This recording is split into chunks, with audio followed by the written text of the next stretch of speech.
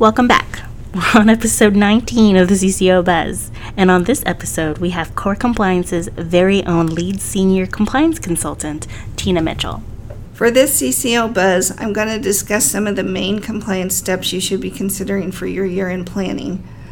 But actually, before I do, I want to provide you with a brief summary of the regulatory activity that's taken place this year. The SEC has only issued 2 risk alerts, which is less than what they've done in the past, but they cover very important topics that affect all registered advisors: best execution and advisory fee disclosures.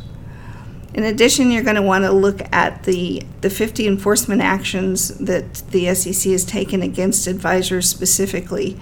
Not only do they include some well-known firms, but they're listing violations that cover a wide variety of areas, and these include performance advertising, inadequate disclosures, custody rule issues, miscalculation of assets under management, and then the old favorite of lack of robust compliance policies and procedures.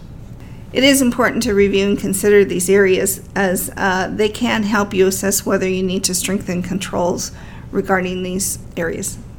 Tina, with 2018 coming to a close, what do you feel are important areas to focus on in preparation? Well, I think the main thing is to consider the strength of your compliance program, and you want to determine what, if any, reviews and testing you still need to perform through year end. I'll give you an example. For a firm, one of the things the CCO should do is audit the billing process to ensure the fees are being calculated properly and that your disclosures are matching your current practices. So in other words, do you disclose whether or not you prorate for additions or withdrawals? Do you bill on cash, and if so, do you disclose that?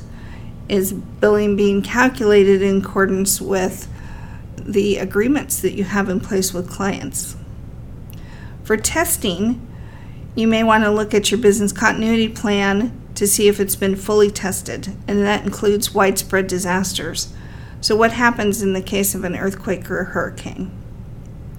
And then, of course, you want to be sure that all your recommendations for last year's annual review have been implemented.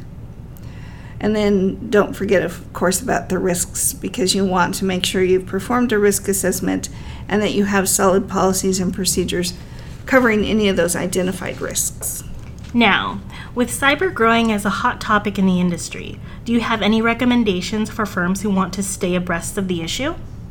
Yes, this is an area that continues to be, as you said, a hot topic for the examiners and regulators, both state and federal.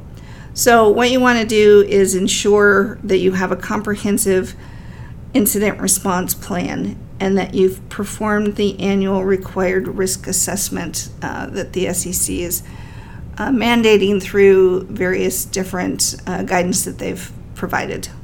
With technology evolving at a high demand, are there other areas firms should also focus on? Marketing and advertising is also an area that's expanding thanks to social media.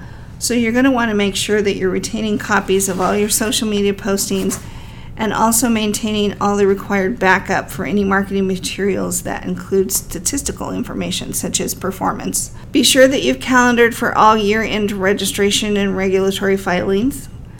And you want to make sure that if you are required to get financial audits, so if you're a manager to a private fund, or you have custody of client assets and you have to have a surprise exam, be sure that you have calendared for those in regards to making sure that you've contacted the auditors in order to perform the exams. Last but not least, think about employee compliance training. This is actually a very important area because compliance belongs to everybody. And these training areas are going to cover and should cover code of ethics, business continuity, cybersecurity, identity theft, privacy, and that's just to name a few. A tip is to remember, training doesn't mean just in-person meetings. There's a variety of ways you can do it, and actually using technology helps with both the administration and the documentation of providing training. Wow, that really does help. Do you have anything else you'd like to add? Consider the SEC exam priority list that they issued in February that's on their website. One of the topics besides cybersecurity that keeps coming up is senior investors. So you want to look at, your processes and your policies and procedures regarding anything that's on their exam priority list that is pertinent to your firm. Shortly, we're going to actually issue a risk management update that provides a more detailed checklist. And then on November 1st, we're going to be hosting a webinar regarding the steps to help you prepare for year-end compliance. In the meantime, for more information or assistance, please contact us at 619-278-0020 or info@corecls.com. Thank you so much, Tina. Well, that's it for this week's episode. If you'd like additional information, please check out our website at www.corecls.com. You can also follow us on Facebook, LinkedIn, or Twitter at CoreCLS. Thank you, and we hope you tune in to next week's episode of the CCO Buzz.